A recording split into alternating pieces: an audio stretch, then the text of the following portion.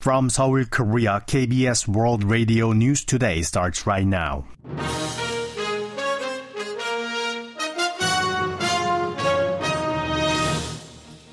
On today's broadcast, President Yoon Suk-yeol visits the National Intelligence Service and urges the agency to showcase its capacity to neutralize North Korean provocations.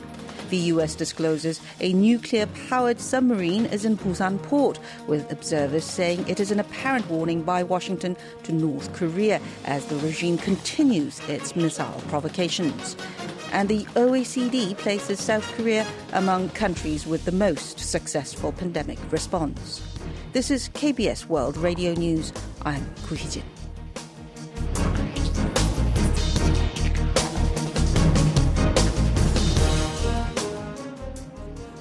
President Yoon Suk-yeol has paid a visit to the National Intelligence Service, his first tour of the spy agency, and received a policy briefing from its director, Kim Kyu-hyun, on Friday. According to a press release by the top office, Yoon noted the grave security concerns on the Korean peninsula and rising global uncertainties and called on the NIS to demonstrate its capacity to neutralize the North Korean regime's provocations and poor judgment, thereby boldly competing in the global race for information. He said the reason for the agency's existence, in other words, its fundamental duty, is to defend our freedom, and there cannot be any lapse in safeguarding national security.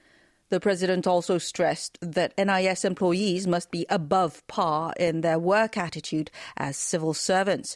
He also urged the agency to strengthen cyber capabilities and apply advanced technology in analyzing North Korea overseas and anti-espionage intelligence. Yoon called for endless research, education and training to collect scientific data, saying that the NIS must aim to be the world's best. The USS Springfield, a 6,000-ton Los Angeles-class submarine, recently docked in Busan. In a social media post Saturday, the U.S. Pacific Fleet said the Springfield has entered the Busan Naval Base in the South Korean port city. The fleet revealed 5 photos of crew members preparing for a port entry, raising South Korean and U.S. flags and being welcomed by the South Korean Navy. Since deployment to Guam last year, the Fast Attack submarine has conducted missions in the Indo-Pacific. Observers say the rare disclosure of a highly classified location of a nuclear-powered sub may be Washington's warning to North Korea as the regime continues its missile provocations. According to defense analysts and insiders, the Springfield likely carries dozens of Tomahawk cruise missiles with a range of 3,100 kilometers.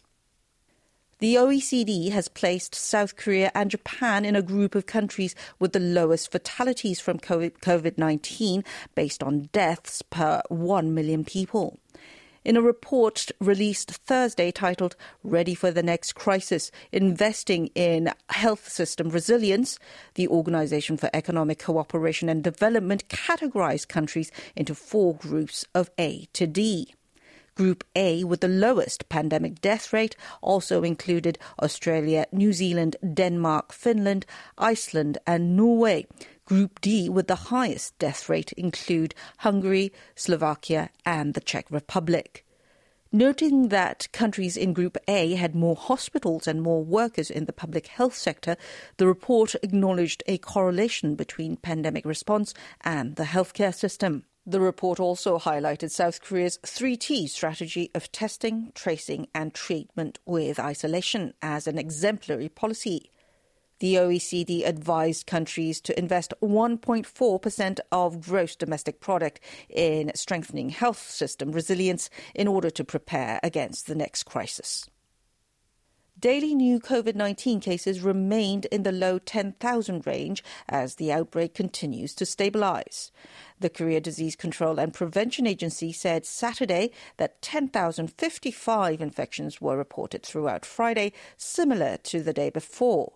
The tally is down by 660 from a week ago and 2,700 from 2 weeks prior and is the lowest for a Saturday in 35 weeks.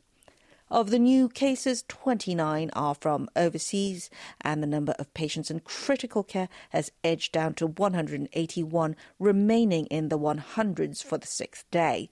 Friday added 11 fatalities, raising the death toll to 33,940. The overall mortality rate from the virus stands at 0.11%.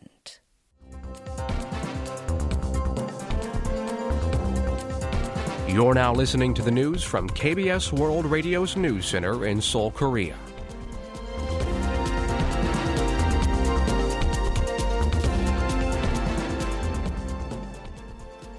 Voice of America reports that in the past month, some 20 North Korean defectors hiding in China while trying to make their way to South Korea via Southeast Asian countries were arrested by Chinese security police.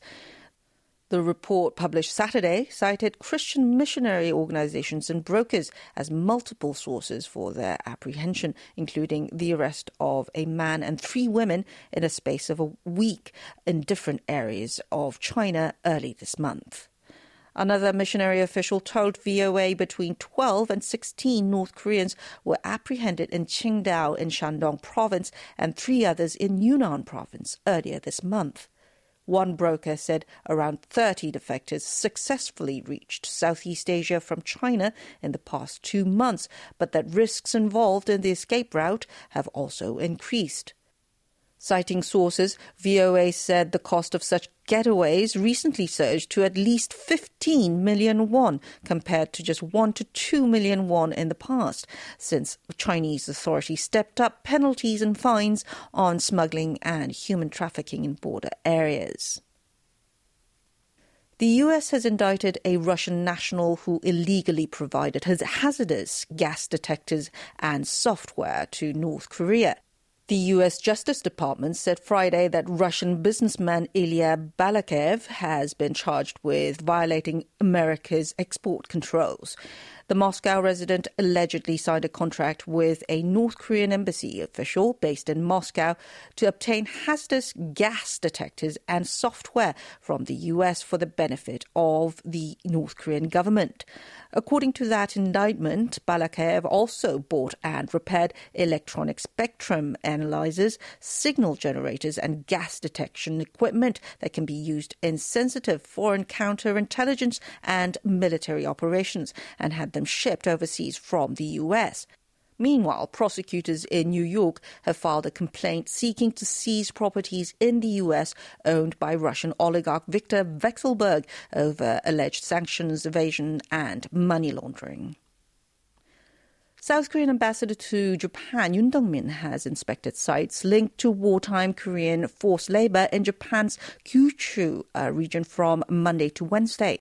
According to Seoul's embassy in Tokyo, Yoon visited the Miike coal mine, a UNESCO World Heritage Site, and a nearby coal industry museum. Displays at the coal mine's Manda pit shed light on the wartime history of the site by indicating that laborers of Korea and other countries were forced to work against their will and in brutal conditions as they were drafted by the Japanese government in the 1940s during World War II.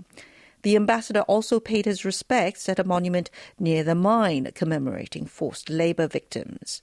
He also visited a church facility in Fukuoka where remains of Korean victims are encased and called for their swift return to families in Korea on humanitarian grounds. And that's the news from KBS World Radio's News Center in Seoul. I'm Ko Hee-jae.